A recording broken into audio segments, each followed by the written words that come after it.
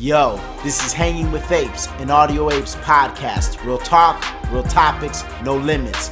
Audio Apes, music with no boundaries. Yo, what's up everybody? I'm K Cartoon. I'm RX Phonics. We are the Audio Apes and you are officially Hanging With Apes, a weekly Tuesday podcast where we discuss trending topics and current news with a philosophical and comedic flair and our take on it. Two guys from the south side of Chicago. There is explicit language at times, so be advised. Go on over to Twitter. Follow us at Hanging With Apes. You could check out our website. That's hangingwithapes.com. In today's episode, we are going to be discussing a whole lot of stuff. We're going to talk about LeBron James going to the Lakers, what it means for the NBA, what it means for the Lakers, what it means for LeBron. We're going to be talking about a potential socialist movement growing here in North America with the election results of Mexico, some primary election results here in this country, what this means, what we're seeing in the future. Is it good? Is it bad? We're going to discuss it. We're going to talk about Trump having a second Supreme Court pick since he's been in office. That's going to be very interesting. He's actually interviewing people today. And we're going to talk about drag queen kids. Yes, I know it sounds ridiculous, it sounds horrible, but there seems to be a movement for it, and it was on the Huffington Post. They talked about it, and it's I don't know. Well, we're gonna get your thoughts. We're gonna definitely share ours. Kids in drag, what that means, and yeah, I don't know. It's hard to wrap your brain around that one. Yeah. Maybe we should start with that since it's so hard to wrap our minds around. So last night, late, you had texted something to the group chat, and then I saw it today when I was on Twitter on my own, on the feed, of Huffington Post profile of this 10-year-old boy who dresses in drag. Yeah. Is it innocent? Is it harmless? I mean, what are we supposed to think about this stuff? They're using these kids as mascots. To me, that's what it looks like. And if you don't see something wrong with that, I don't know what to say, because that is clearly like you're using. It reminds me of the whole assault weapons ban and how they use the kids for that after the shooting in Florida. You're using kids as mascots. But I mean, who, why, like, who is using them as mascots? I guess the LGBT or whoever's organizing this. I don't want to say the LGBT, Q community. I don't know if there's another letter added to that or not, but so far I think that's. What is it about this that you find a problem with? Like, why do you not like it? Because like children, you're pretty much, I guess, letting kids. I don't even know if it's letting kids just say, you just be part of this. I don't think. Okay, so I retract. When I was 10 years old, I wasn't thinking about these type of things. Like, No. At 10, you haven't even reached puberty yet. Yeah. So, and to me, in terms of a sexual identity, that's, you don't. Yeah. And dressing in drag, I mean, that's part of a sexual identity. Not necessarily that. Okay, maybe we could tone it down a little bit. Maybe not a sexual identity, but definitely some sort of sexually orientated expression. So maybe there's drag queens out there that aren't gay. You know what I'm saying? Yeah. But you're still like, that is still sexualized. You're still willfully like bending certain like gender boundaries, which if that is who you are, that's fine. But at 10, you don't know that. It's like having a kid on some Hugh Hefner and having like little girls at 10, and like he's just like they're all like dressed scantily. Like, it doesn't matter if it's gay or straight. It's like this is not what 10-year-olds should be doing, like, right, or being mascots of. Especially considering the fact that they understand nothing about it. Not at all. Being that they haven't even reached puberty yet. Not only that, it's like that's kind of I think that's something drastic that when you do start hitting puberty, like we're in the age of the internet, things you can't take back, right? What if the kid's like, I'm not into that, like I don't know.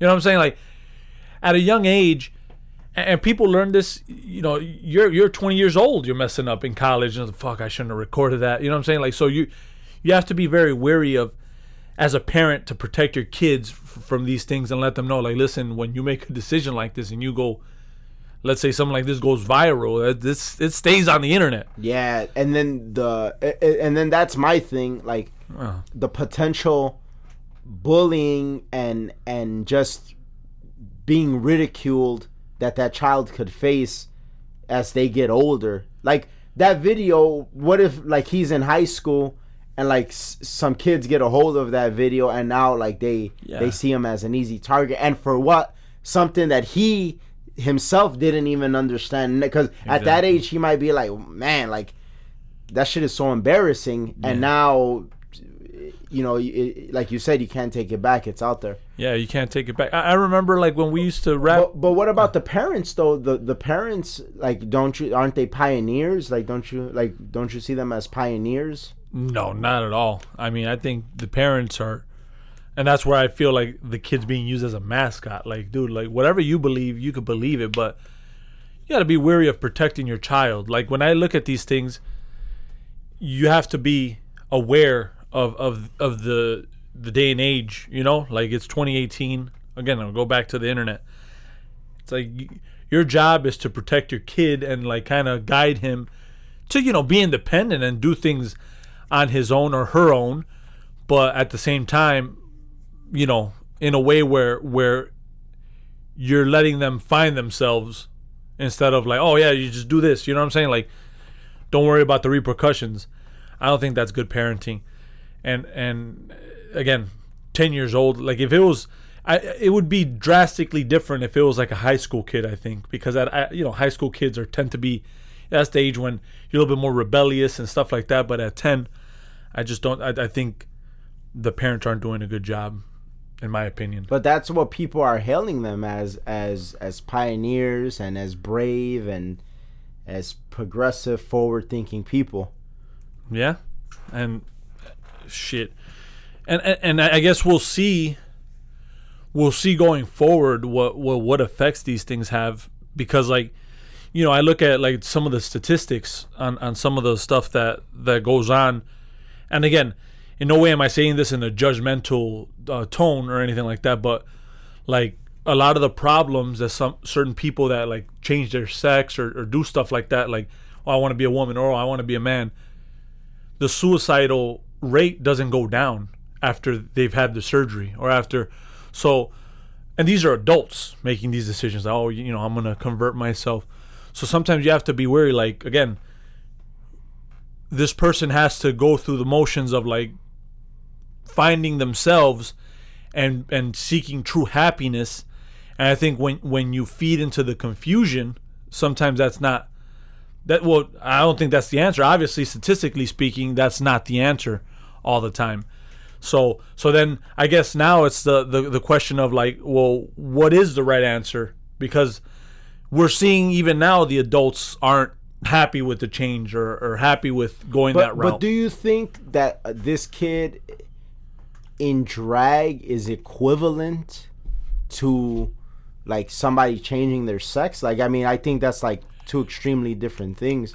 Yeah, like, I don't think it correlates to them changing their sex, but what I'm saying is the confusion aspect of it. Mm-hmm. Like, I feel that people have done less or have done more with less, right? When we were growing up, it was more frowned upon to be gay or to be, a transsexual, or to be. 2018 is a way different time, but there's people our age that are, having sex changes and stuff like that, and they were coming from a household which was way more, I guess, conservative, if there's a word for it, right? Or like, oh, okay, well, you're not supposed to be this way. So now what you're doing with kids that are 9, 10 years old, I think you're bringing confusion at a way younger age, than when we were growing up.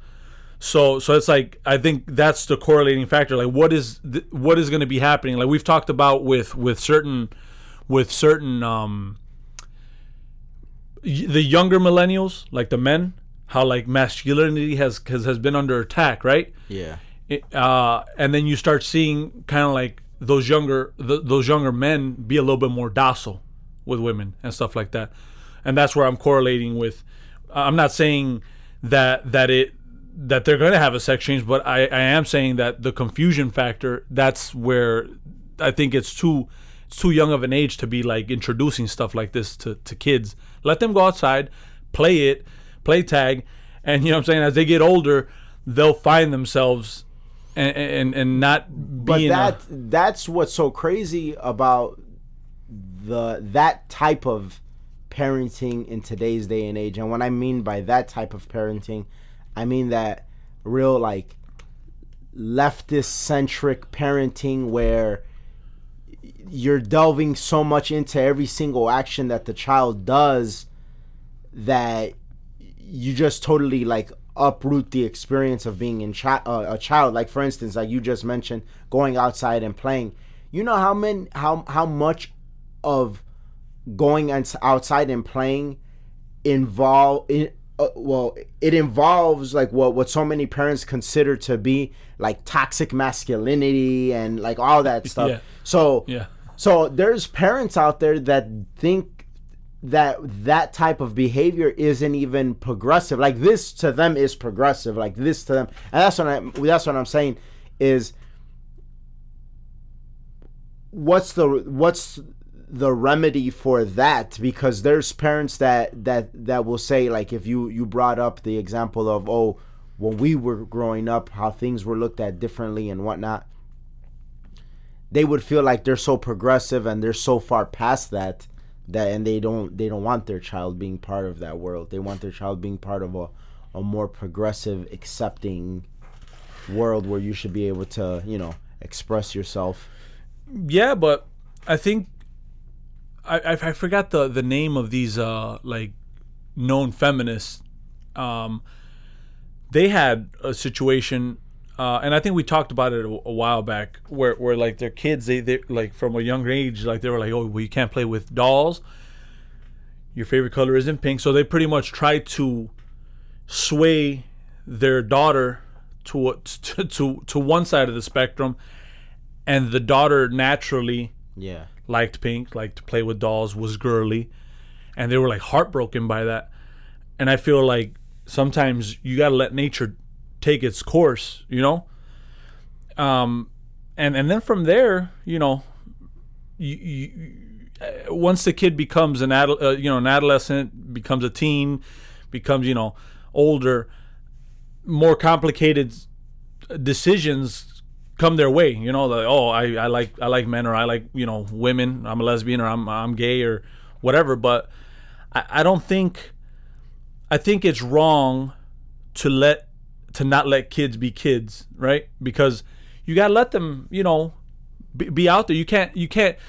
I think it's bad when you start trying to control every aspect, and I think it's bad even on like a quote unquote like what people might see normal in a straight family, for example, like the dad that wants his kid to be a soccer player or be a basketball or football player, and tries to make the kid live his dream. That's wrong. The kid doesn't want to do that, and then you force him and you force him and you force him. I think that's what this is. Like, beside the whole, you know, like the kid being in drags, it's like you might be trying to sway the kid to think what you want him to think. Yeah, and it's funny you say that, because I kind of liken this situation that we're talking about to like those little girls that their parents like force them to like be in those pageants. Yeah, exactly. And stuff like that. And it's like, you know, that shit gets ruthless, and like the girls are all pressured, and you see that the little girls, they're miserable. Like they're not enjoying themselves. That it's not fun for them. Yeah. And like the moms, man, like it's crazy. Like, cause they're nuts. They're going nuts over it, and you got to stand this way, and you got to wear the makeup this way, and it's like, this is a little girl. And it does disrupt the natural flow and order of things. For instance, I remember, I want to say on Mother's Day, Ben Shapiro tweeted something that I found very profound. He talked about asking his daughter if she had to choose between getting a job and being a mommy, like what she wanted to do. And obviously, like, the girl is real young. And she said that she, like, being a mommy is, like, something more. She looks more forward to that than like, a job. And so, not to say that that's a child that's going to grow up and not want to work or anything like that. But if you allow things to transpire and work themselves out naturally, I feel like you get less of this confusion, as you put it. Yeah. And then he said, oh, I guess my daughter has been something along the lines of, I guess my daughter has been influenced by the patriarchy. Oh. Right? Yeah. I think I did see that, and I found it hilarious. And it's funny that you mentioned that, because my sister, she was the younger of the family of the siblings. So it was me, my brother, and her. So she tended to be a little bit more, I guess, I don't want to say boyish, but like a little bit more, have a much more aggressive, tone to her. So she's always said, like, oh, I don't want kids. I don't really like kids or whatever. And then I found it amusing when she started working like at this this daycare. Mm-hmm. And like she loves kids now. Like she loves kids. It was like something that she was like introduced to. She wasn't introduced to before. And I could tell she's like way more open to having a kid and wanting, like the nurturing side came out. And I found it like crazy because I never saw her like that, And I think sometimes that's might be a person's natural discourse, Oh, that's interesting. Generally speaking, because then you get like the and as a little kid you could tell certain things from little kids too, like I remember, and I know this is a show, but like remember I forget the Stark girls' names. It was Arya and what was Arya Stark? Sansa. Sansa Stark. They were completely different characters. And now that we're in season 7, they ended up being completely different people, like from each other. Arya Stark is what I thought she would end up being, and Sansa Stark is what I thought she would end up being too. And you see that as a little kid. Like sometimes you see like, oh wow, this kid might not be as, the same as the other kids in certain aspects. Yeah. So you have tendencies. And obviously, we're not advocating for all children to have the same personality traits. That's not the case. Yeah. But what this is about is sort of lunging them into this world of confusion and uncertainty at a time that they're not ready, and like them being lunged in there by their parents. Yeah. You know what I'm saying? Because like to have Huffington Post do a profile piece on you at that age and film you and all that, your parents have to approve all that. Yeah, and so that's a lunge, Yeah. Yeah, and that I guess, I mean, chase their own. Everyone has different parenting styles, but that, to me, I feel sometimes, for younger kids, you got to be very, very wary of what you let go out, because it's like watching a home video of you when you were 10 years old or 11 or 12. Damn, I was into that. Yeah. I did this. I did that. What was wrong with me? Yeah. Even now, like us being, us having made music before, sometimes I'll read some of the lyrics that I've written before, like in high school, and I'm like, oh, thank God that didn't see the light of day. Because it's like you grow older, you change your mind, or you grow and you have a different perspective on things. And I feel that those are things that you got to be wary about when raising a child. You want to make sure that the child is sure and of what they believe in and develop correctly, not be in the limelight. Definitely. So yesterday was Mexico's election. The guy that was ahead in the polls throughout the course of campaigning won. The guy that I was fearful of winning, Lopez Obrador, he won by a lot, by a huge margin. I wouldn't be surprised if it's like a historic margin. Yeah. But he did win by a lot. And he is essentially a socialist. I mean, yeah. I don't know. Like, to me, this is how this was able to transpire is really beyond me. But then, moreover than that, in New York recently during the primaries, that very extreme socialist young politician won, that Alexandria Ocasio-Cortez, and they are hailing for her. Like, people are rooting for her. They Bill Maher talked about her. All kind of people are doing these profile pieces on her, talking about how she's a revolutionary, this and that. And what she is advocating is really crazy, just craziness. Like the abolishment of ICE, the abolishment of capitalism, just insanity. So obviously that's in New York, and that's just a primary. The Mexico thing is a little bit, actually a lot more real and live and in your face and serious, because that guy is the president. He will be the president. He won the election. She just won a primary, so she could potentially lose when the midterm elections come up. Is there a growing movement for socialism? Is this a thing?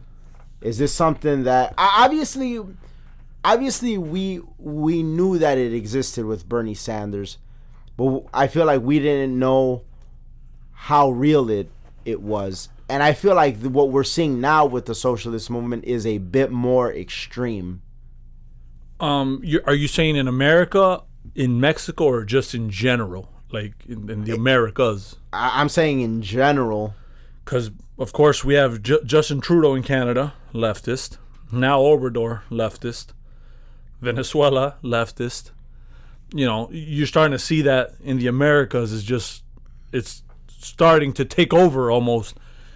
And that was what was scary to me with Bernie Sanders was, he was an older guy, like you said. Seeing a millennial win in New York, that is, I think, a major topic at the moment. Am I shocked? No. I feel like right now you're going to start seeing the younger politicians, come. Like it's going to be like the passing of the torch. Yeah. And you're starting to see that. And we've seen this firsthand with people in our age group and so on and so forth. The mentalities coming from these colleges. Mm-hmm. It was, I guess, to me, it was a matter of time till we started seeing it mainstream, like someone young take that mantle. Here in America, I feel it's a little bit I guess at the moment, I don't know that it's a good timing for a millennial socialist. Our economy's booming. Unemployment is low. I don't think that it creates. I don't think that's a good mixture for them. Which obviously, like, for this movement to grow, it needs to be fed, right? It needs something to feed off of. Yeah. I don't think that those elements are here. Whereas if you compare it to Mexico, I feel that there's a lot more things in Mexico, like government corruption.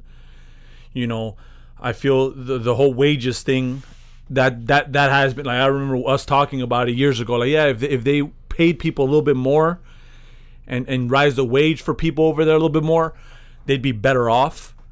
So I feel that in Mexico, they kind of took the L in thinking like, oh, well, fuck, what do we have to lose? Like, shit's messed up, crime, cartels run the government. Yeah. I feel that was their...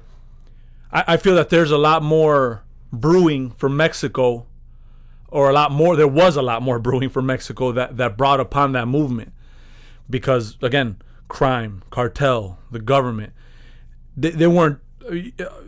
Were they moving in a better direction? Yes. Was it at like a crazy speed? No. And people get like antsy and like, oh, well, we wanna move forward. Like, can we do this? Here in America, I don't know. I don't see them.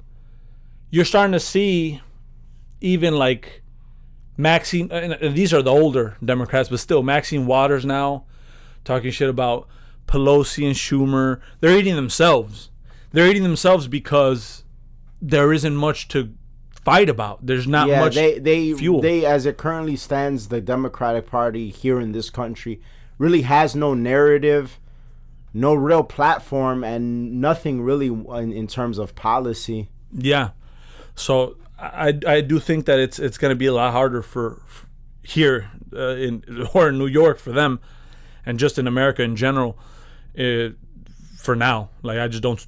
There's nothing. There's no ammunition. There just isn't. You know, it's not working. It's not getting to the people, because when you get to the people, I mean, it had to have gotten to some people, like with the votes that Bernie Sanders got, and then obviously this girl got votes because she won the primary, and versus somebody that had been in there for years, for a while. Yeah. See, it's hard because it's like New York, Chicago, LA. It's kind of like you're in your own playground, so you could get away with certain things. Like, I feel once, like, to me, it was way more scary when Bernie was running than someone in New York. You know what I'm saying? Yeah, I see what you're saying. So I feel like right now I'd like to see where it's like goes. Yeah, like you could pull that with those goofies in that district that you won in, but like, try bringing that to the good people of Texas and see how they look at you. Yeah, they'll be like, get the fuck out of here, you know? Like, Obrador, that's a lot crazier. That's, like you said, the president of the United States. Or the United States of Mexico. You know, that's a lot different. I see what you're saying. Now, do you think, what do you feel now that Obrador, Trudeau, you know, we're kind of being surrounded now by a whole lot of leftism? What do you feel is the future on immigration? Because you see with Florida and Venezuela, you know, like the immigrants pouring into Florida now because of that situation. How do you feel about what the future holds for that? Well, with Justin Trudeau, I don't feel any different than I did before, because while he is a leftist and, I don't know, dare I say, a moron, I don't like particularly feel any threat from him. No. Like, I don't feel like he has a hatred towards the United States or even capitalism for that matter. What I see from Trudeau is that he's a guy that is just like soft and lives like in a fantasy land. That cares about his image. If you treat people good and, you know, you tax the rich and you'll fix all the problems, like that kind of guy. Yeah. It's just unrealistic. Yeah. No. Obrador, that's a little bit more scary because I feel like you can see in his character that which you were able to see in like a Hugo Chavez or Fidel Castro, like that type of character, that type of radicalism. Like I see that with him. I think a lot of smart people in Mexico, a lot of them are going to start fleeing. Like, I think a lot of them are going to start trying to get out. I think, and I don't even think we're just talking about like the poor and working class. I think we're even talking about people with money. Like, I think a lot of people out there are going to start being like, you know what? Yeah, maybe we should pack up. And a few people that I've talked to that I know personally that have been following that situation very closely, they told me that there's a lot of companies that flat out have said, if this dude wins, we're closing down. Like, we're shutting down. Because we've seen this play out too many times in Latin America. Yeah. And that's where the scary part comes in. Because we got to remember, in Latin America, this is not a new thing. This is not a new thing. Like, this is what's always so crazy to me when people talk about these socialists, like revolutionaries. They're revolutionaries in the setting that they're in, but please be very aware that this scenario has played out plenty of times on the world stage, and when it plays out, it never plays out in the benefit and for the good of the people. It never plays out for them. It plays out good for those that are in power in the government, the few of them, But for the average everyday person, it doesn't. And those of you that complained and thought you had it bad, now, you have no idea what's in store for you. No idea. Yeah. And that's definitely like the scary aspect about it. So I do think that it is going to affect the United States negatively in terms of illegal immigration. I do think there's also going to be a segment of people that want to stay and give it a chance, because obviously if you win by that high margin, you do have people believing in you. Like that part is undeniable. Whether they're silly or stupid or dumb or ignorant for believing in you, that's a story, and that's a discussion for another time. But it is undeniable that they believe in you. Yeah. And so I do think that there's going to be a big population that, wants to see how things play out. But those that have been around, those that have been studying, those that have read, those that feel like this is a foreshadowing of things to come, I think they're going to be fleeing. And I think it's going to make a difference. But what I will say is this. I do think, though, that it will change the caliber of migrant. Because, see, if you think about it, back when Mexico was pretty leftist and even more corrupt than what it is now, the people that were fleeing from Mexico were like a higher caliber of people. These were people that a lot of them were pretty smart. A lot of them were very much into trade. They knew about fixing cars. They knew about putting up drywall and tile and concrete. They were hardworking people, and they really came here with the mindset of benefiting themselves and their families. Because the government and the way things were structured over there, it didn't allow them to move forward and progress themselves. In the last 6 years or so, you've seen that change. You've seen that as Mexico has gotten better economically. Yeah. The caliber of migrant has been way different. It has been way lesser of caliber. You're getting a lot of drug addicts, a lot of alcoholics. You're getting a lot of people that are murderers and rapists. You're getting a lot of these, or just straight nobodies. Straight nobodies. They ain't gonna go nowhere. Situations. Yeah, just people that are just on some loser shit that want to come over here and get somebody pregnant so they could have kids born here so they could get benefits and all kind of shit like that. But now I think with this, the caliber of migrant that will come over will be a higher caliber, because now you got somebody thinking over there. Maybe you got somebody with an entrepreneur spirit, but isn't in a real high position. It isn't the tequilas or the bigger companies of Mexico, the Coronas and Tecates and those. I only know the big liquor companies, right? But because Mexico does have a lot of real big companies. That the Lulu, they do the dairy products and all that. Those people, obviously, they're probably, don't have those same sentiments. But a guy that started out like us, that is just has a young entrepreneur spirit that might have came from a place where that's not really promoted and maybe had a plan. It'll be a lot harder now. Now he might be man, I'm going to take my money and run, because I'm going to take my talents to the United States. When LeBron said, I'm taking my talents to Saudi, they're I'm taking my talents to the United States. Yeah. And so dude might come over here and become a businessman. Yeah. You know what I'm saying? And get a bunch of tamale carts, champurrado carts. Yeah. Do a bunch of stuff, and before you know it, he's a businessman here in the United States. And you notice, obviously, so we're talking about the caliber of migrants, is a lot of the older Mexicans, they're very, very extremely handy. I mean, they could fix. They do so many different jobs. Everything. They could fix up a whole house. I know motherfuckers who don't got papers.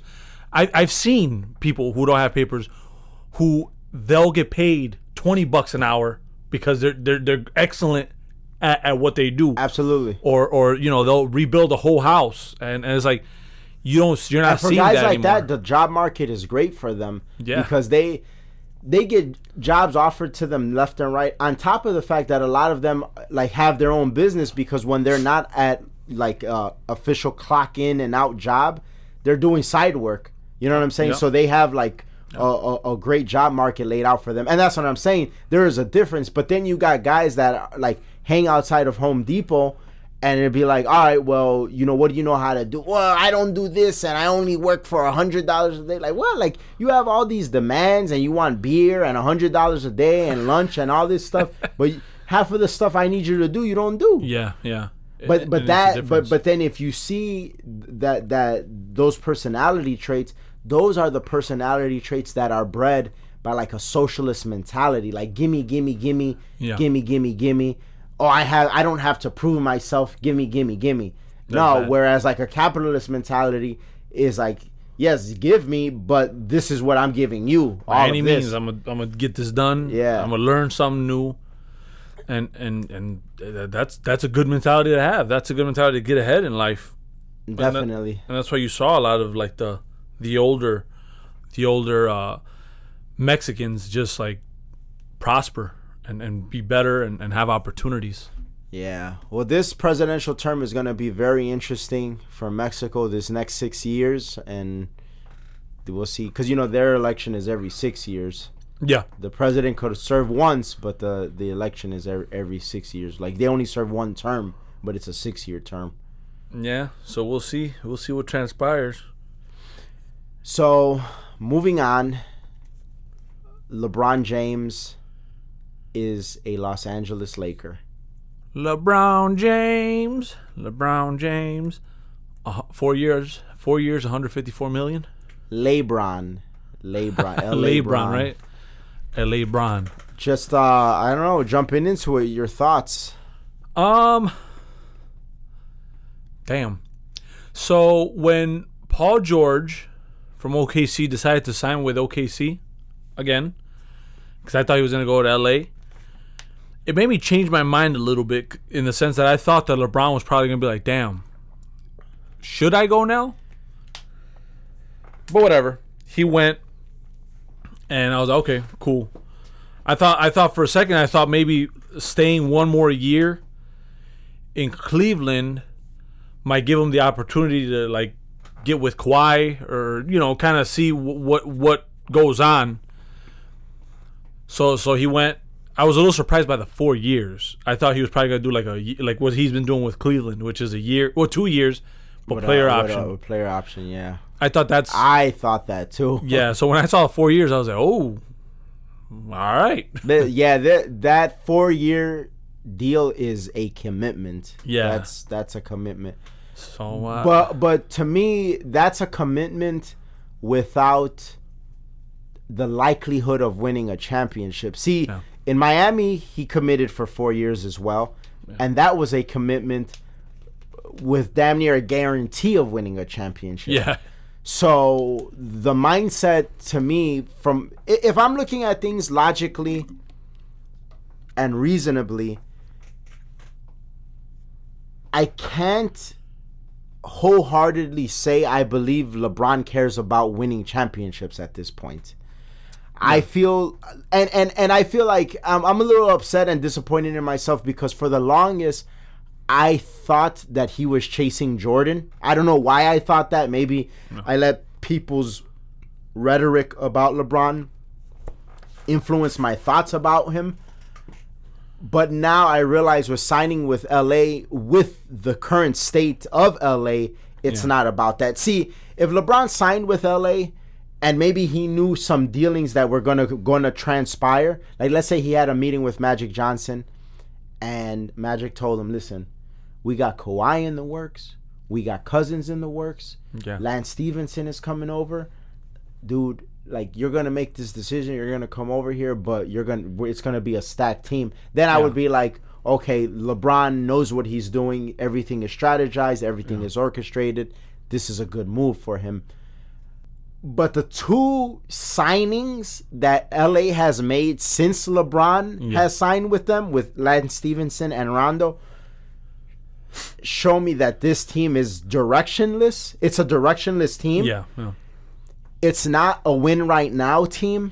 They're not not going to win. There's no way they can think they're going to win right now when you're in the same conference as Houston and the Warriors. And mind you, the Spurs. That's with the Warriors. That's the Warriors without. I'm talking about the Warriors without DeMarcus Cousins. Because as we all know now, right? As we do this, with like a few minutes before we did the podcast, we found DeMarcus Cousins signed with the Golden State Warriors. And see, this is what shocked me before I came here to do the episode was when they got rid of Randall, because it was a team option to get rid of Randall. So like you choose whether you want to keep him or not.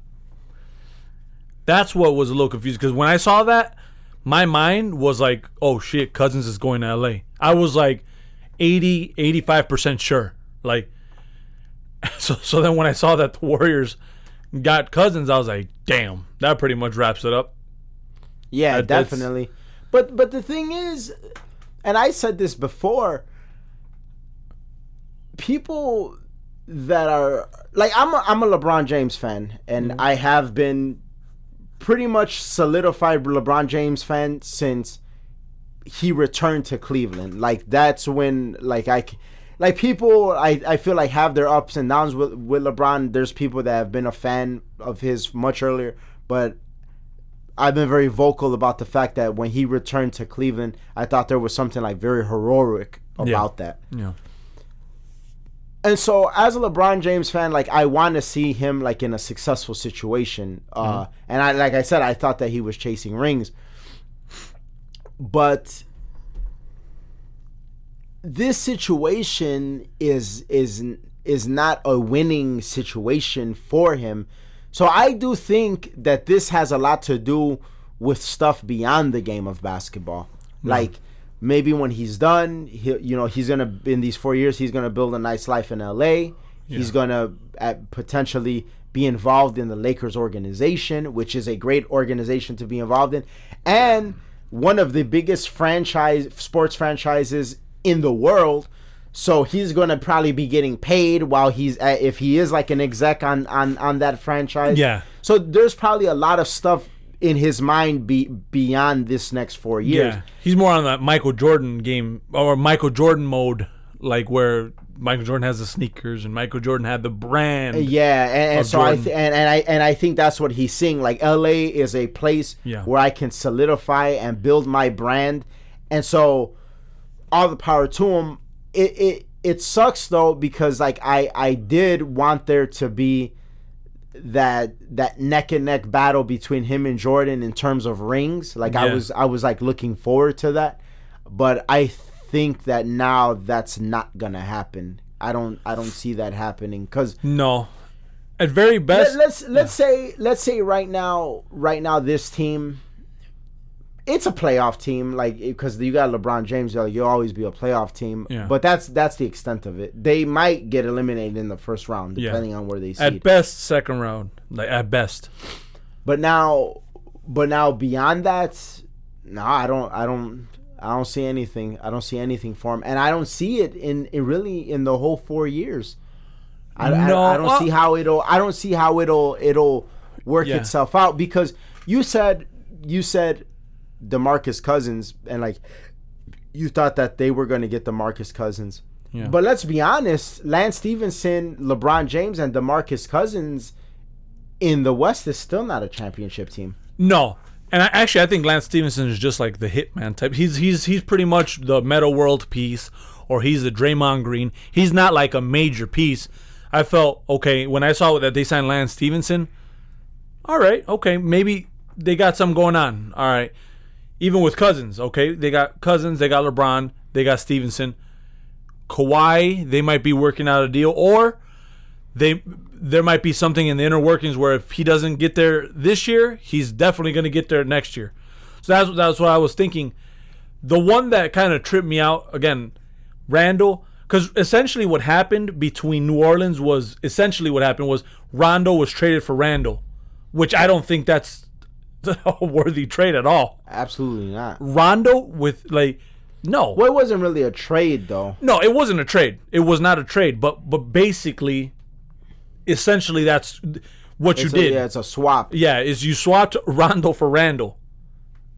What?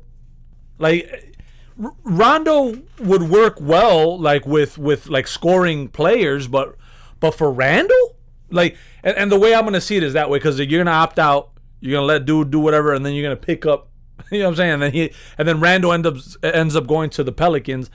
I just don't think that was. That's when I was like, ugh. And I feel like this definitely puts the Lakers in a similar situation to the one they were in when they gave Kobe that like crazy deal, deal that they gave him. What was it? What was that deal? It was like, I want to say like 2 years, $80 million or something like that. Yeah, it was. It was something like outrageous. Yeah. When I saw what they did with Kobe, I knew that they didn't want to win. No, hell nah. Yeah, I was like, no, they don't want to win. And Kobe knew he didn't want to win at that point, knowing like, you're gonna take that money? What are you doing? So and then obviously, well, I mean, you can't blame him for taking the money. No, but you know, like if you want, because he wanted to be a lifelong Laker regardless. He wasn't gonna jump ship. Yeah, and maybe he just thought like, yeah, at this point, I don't think. Yeah, I'm on the downslope of my career. You're offering me this goofy ass shit. Hell yeah, I'm gonna take it. So I don't put any blame on him whatsoever.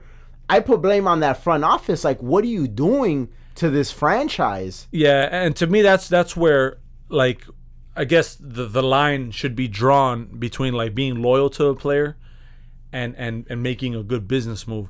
I don't care if you're Kobe.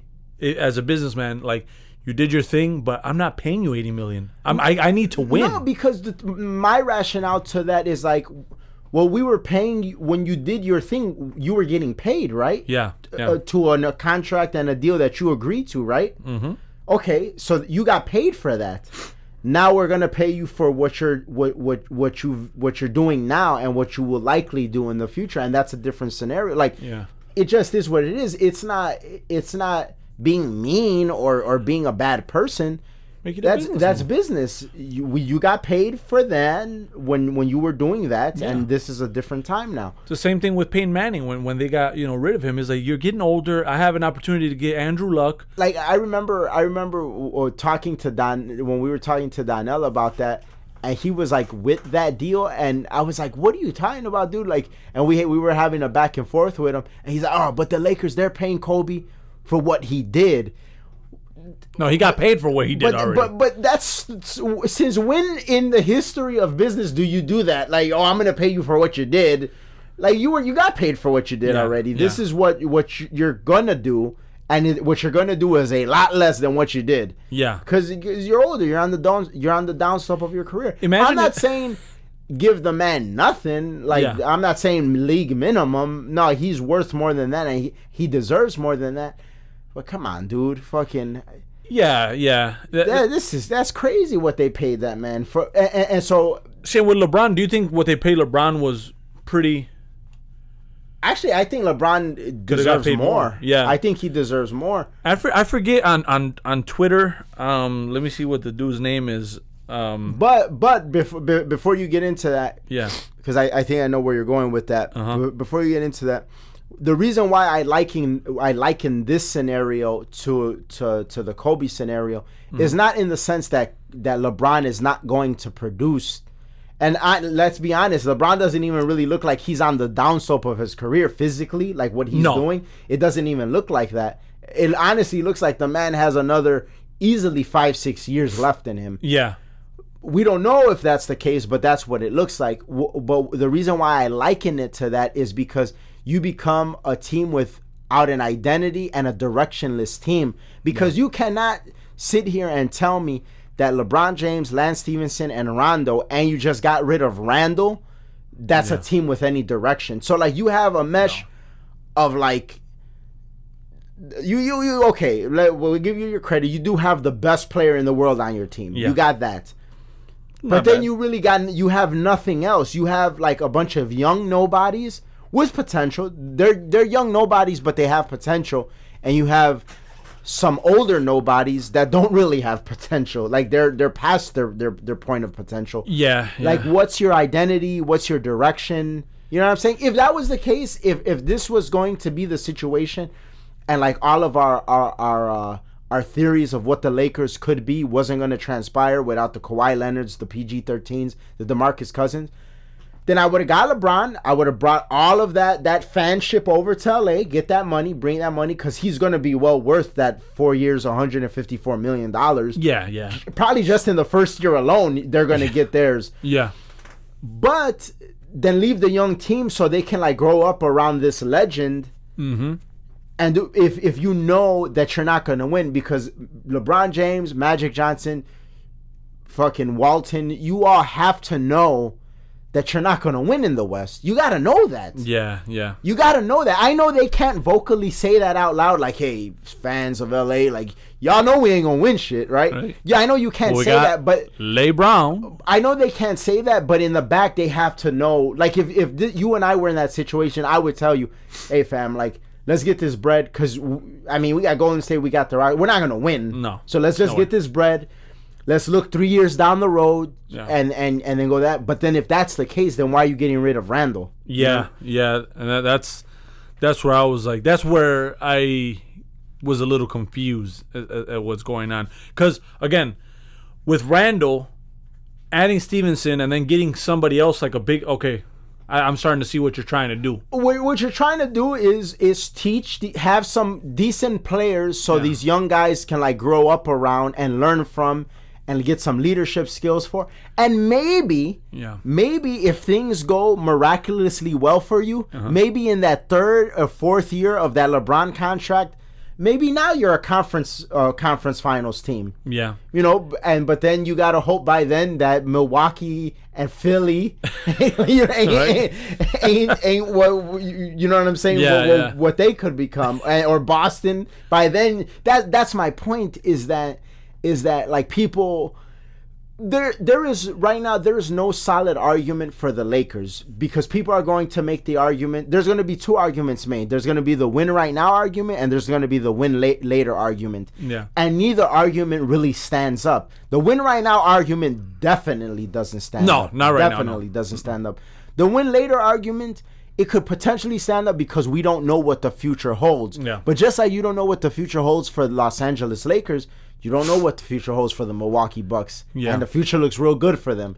You don't know what the future holds for the Philadelphia 76ers, and it looks really good for them. You don't know what the future holds for the Boston Celtics, and it looks real good for them.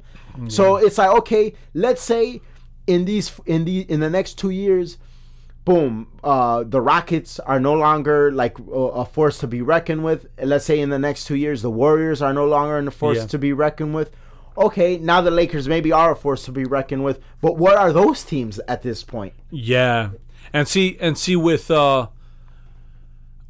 now, I just don't see. I could see with Kawhi, I could see maybe you standing up to Houston for one reason, because one thing that with CP3 is he is very injury prone. So if he comes into that wobbled, I think that having Kawhi, who's a very probably the best two-way forward in the game, you could probably eke past, like especially with the best player in the game right now. But no way are you beating Golden State. No fucking way. There's no way. I don't care what anyone. That's my point. Like, so you got to know that. Yeah, and that's, you went to the West. That's the most. Like, now no one cares about these. Now we know that the 76ers in Boston will be fighting to get to the finals, because that's all they got. Yeah, actually, this maybe LeBron moving. We didn't think about this. Maybe LeBron going to the Lakers is his gift to the East, to the Raptors. Like, yeah, right, like, yeah, you gave like, we are no longer LeBron though. Man, you gave Kyrie Irving, fine. Kyrie's going to be the next LeBron, going to the finals 8 consecutive years. Hell yeah, yeah. I mean, we'll see. You know that supposedly LeBron was texting with Durant trying to recruit him. So he ain't going nowhere. Yeah, I don't think Durant. Why? Like, first off, the Warriors, they're gonna pay that man. They're gonna pay him. They're gonna keep him. He's in a great situation over there with like his team and everything. He seems to get along really good with them. And let's be honest, like, the dude doesn't have to work as hard as like other players have to work, because you have all that help. So I mean, why? And to me, this was the part that was going to be a little. That'd be wild, though. Imagine Durant and LeBron on the same team. Yeah, that'd be. And then if Kawhi somehow went there. No, actually, Durant and LeBron, even surrounded by all those young guys, that's a championship team. Yeah, they would blow past OKC. Not OKC, the Warriors. The Warriors, yeah. Yeah, that's one thing I thought that was a little scary for the Warriors in the sense that, like, I heard there was rumors that they were going to trade Draymond and Clay for AD. Interesting. So obviously that didn't happen because now they have Cousins. But if they did do that, I could have seen some weaknesses in the sense that now you got rid of two major pieces of the dynamic of what that team was with Klay Thompson then what being are you adding? Yeah. Too, so Yeah, like with AD, that would have been crazy. But I could have seen maybe that year would have been a little more difficult for them to kind of get the dynamics right. But now you kept so you're probably gonna keep Thompson. Draymond, I don't know if he'll stay because I'm thinking he's probably gonna be like, I want to get paid. Yeah. So Draymond will probably leave, but Cousins kind of has that fierceness to him that could take. Unless Draymond is about the rings, yeah. Because maybe he is. Maybe Draymond is like, you know what? If I stay, I'm gonna get another 2 rings out this shit. You know, we'll do it. And they got Cousins for so cheap, $5 million. That's nothing for a pretty dominant center. Yeah, it shows that the guy that he wants to win, and also it shows that Golden State knows what they're doing, because last year Cousins' performance was underwhelming. So maybe they're like, and he had an Achilles tear, so you don't know what he's gonna become. So we'll see.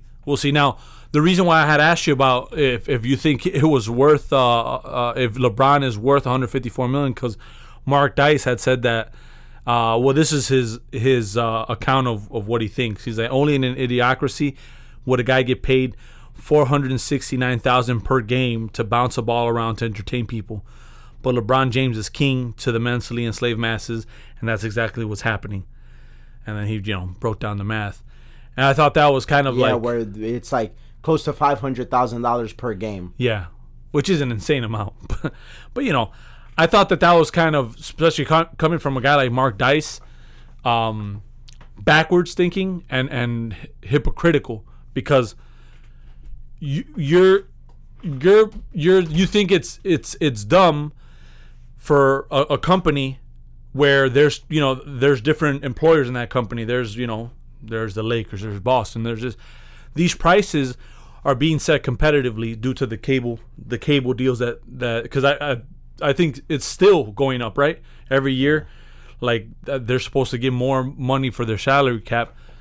I think that was just a good competitive price for the best player in the game. And I think if you think that's bad, or you think that's dumb, like, it's not really. Like, that's just capitalism at work. These are the prices that are set competitively. Yeah, dude is correlating really two different things. Like, he's correlating what LeBron is getting paid from a business standpoint versus like who LeBron is as like a cultural figurehead. And the two are like very different things. Yeah. Is LeBron worth what he is getting paid? Yes. And the reason why I'll say that he's worth what he's getting paid is because the NBA isn't taxing us and raising our property taxes to pay LeBron James this money.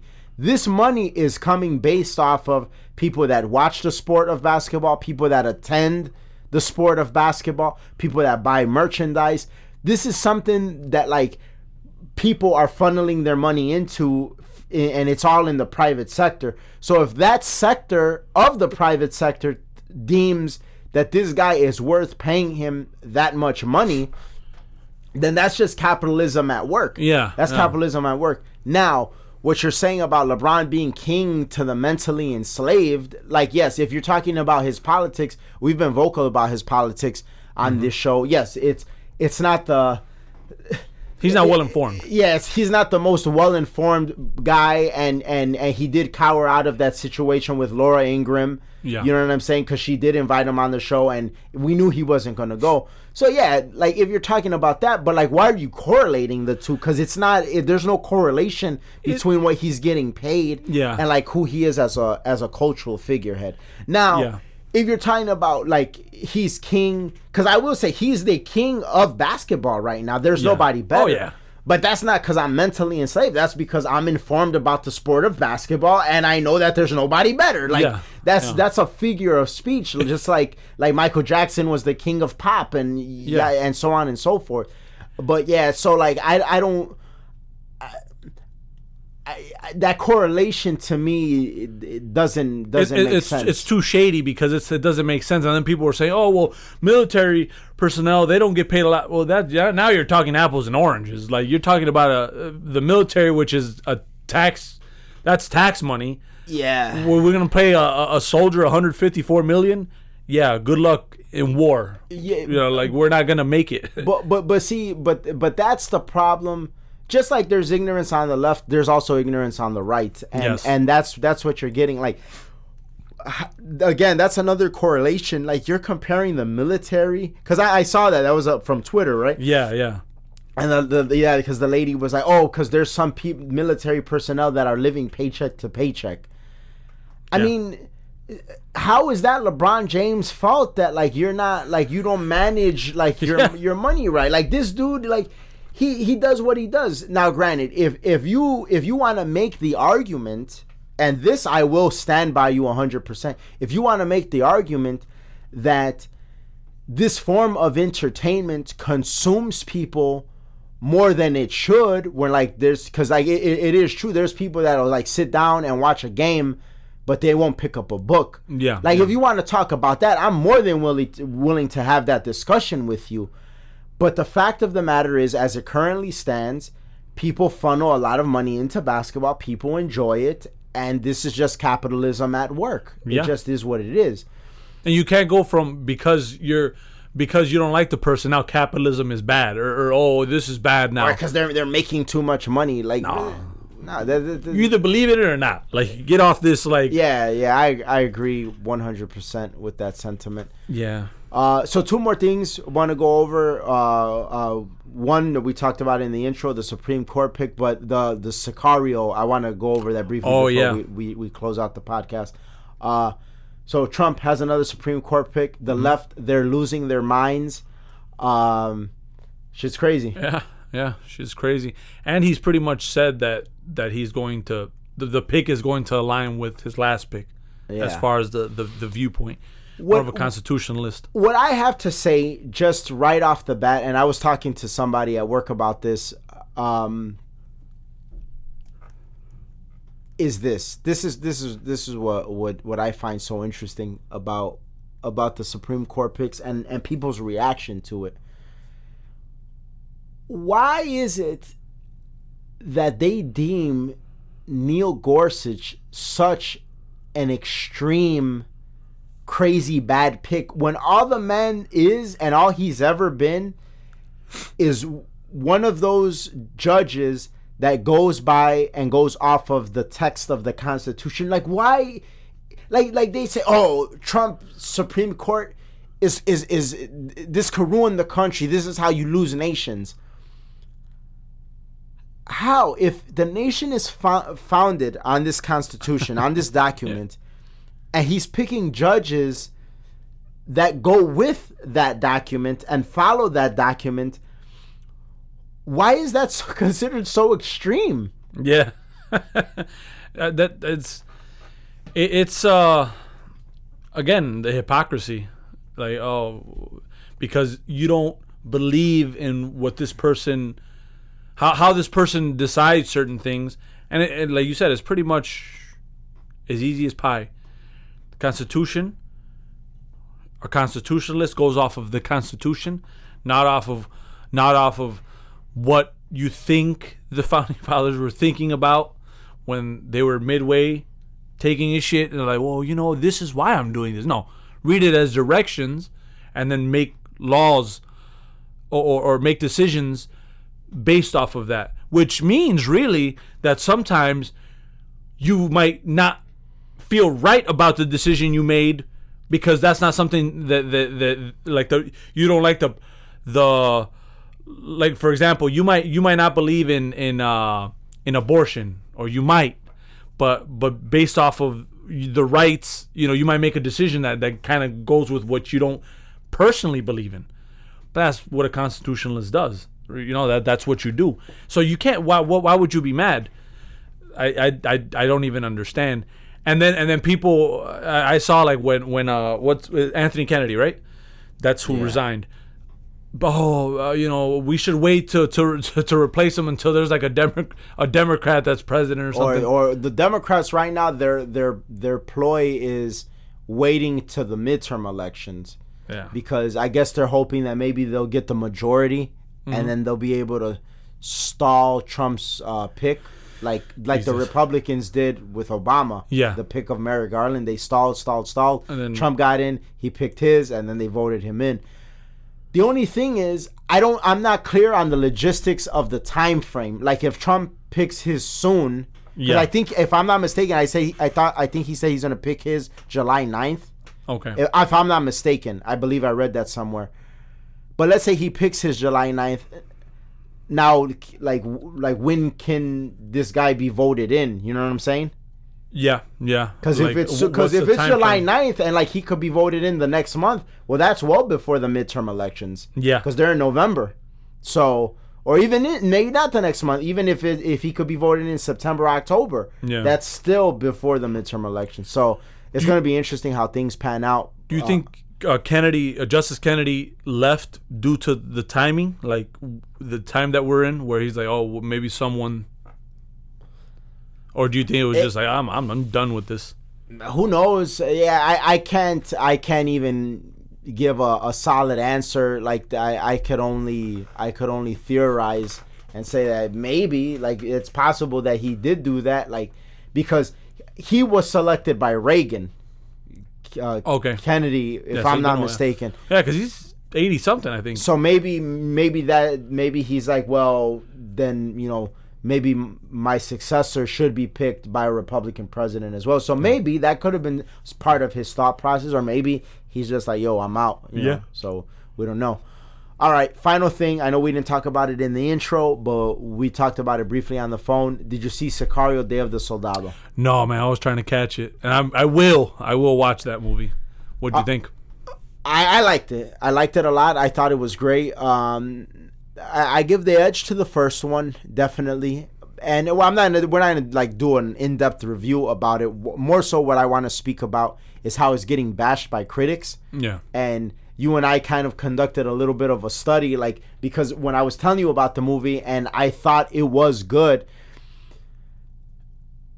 I also told you I have no idea why it's getting bashed so much by critics. Now, granted, it's not a perfect movie, so is it just to critique the movie and criticize it? Yes, absolutely. But it's getting bashed, and what I'm finding more so, other than anything else, from a critical standpoint, is that the critics are bashing it just because it's like ill-timed and like their political beliefs, because it touches on some really, touchy subject matter, considering the situation on the border and immigration and, terrorism. And to give you an example of what I'm saying, I saw this one review online by a YouTube channel called What the Flick, and one of the guys that I guess he's like a contributor for the Young Turks, he was on there and he was giving his review of the movie, and he's like, in all honesty, in the first 10 minutes of this movie, I give it a 0. I give it a 0 because it's awful. It's fear mongering. It shows the fear and the injustice and the fear that people have when it comes to brown people and the southern border, and it's just wrong. Which, from my own perspective, the first 10 minutes of the movie is like fucking awesome, like just like everything that transpired. Yeah. And a lot of critics are said that like the first 10 minutes of the movie is like really like, whoa, like it really gets you engaged. Yeah. But again, it's like the guy is letting his politics get in the way of giving the movie a real review. And it was funny because we went over the list. So this is not the only review that we're seeing like this. There was one from Brian Laurie. This is the title. I'm just going to read the headline titles. Sicario sequel delivers action while fumbling on border politics. Again, what you perceive is wrong or what you don't agree with. Then there was another one, and this one was just like, whereas predecessor 2015 Sicario was intermittently thoughtful, this sequel is mindlessly mean-spirited. Yeah. It's like, so you just don't like what you're seeing. It's too mean for you. Yeah, it's too mean for you, or, and yeah, it's an action movie, first of all. Second of all, are we just going to pretend that cartels don't exist and that the violence, I mean, I don't think I need to tell anybody about these cartel videos of people getting decapitated. So this is a truth. That's what it is. Like, now obviously you're gonna touch on that when you're making an action movie about this type of stuff. So, and especially when you saw those things in the first Sicario. Yeah, and I feel like there's a lot about this movie that directly goes against the narrative that a lot of people want to perpetuate here in this country. Like, for instance, the narrative that they perpetuate, it's that it's the white-skinned Americans that are so hateful and unaccepting of these illegal immigrants. But in the movie, you see a lot of scenes where the illegal immigrants, they're actually treated worse by like their own Mexicans.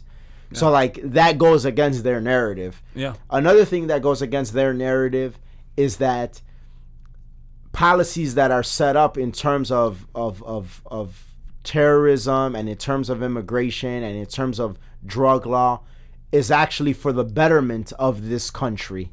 Yeah. That goes against their narrative. Like, they all, everything to them is like one big conspiracy theory. It's based in racism and systematic oppression, when they never look at it like, well, maybe this is actually beneficial to our people. Yeah. That goes against their narrative. So that's the thing. And like, those headlines you read, I've read some that talked about how ill-timed the movie is. I've even read one that went as so far as to say that the movie should not have even came out, that it should have been pulled because of the timing of the immigration policy and the family separation and all that. Oh my God. Pure insanity. Yeah. Pure insanity. But I just wanted to go over that. But I'm not going to give an in-depth review until you actually see it. No, yeah. I will catch it. I'm excited for it. All right. Well, that is our episode for today. Thank you guys so much for listening. The show does continue to grow because you guys keep listening. We're on Spotify now, so if you know somebody that listens to Spotify, let them know. Check out Hanging With Apes. We're still on SoundCloud, still on Apple, still on Google, all that good stuff. Follow us on Twitter at Hanging With Apes. You could go to our website. That's hangingwithapes.com. We will see you guys next Tuesday. We're out. Peace. Peace.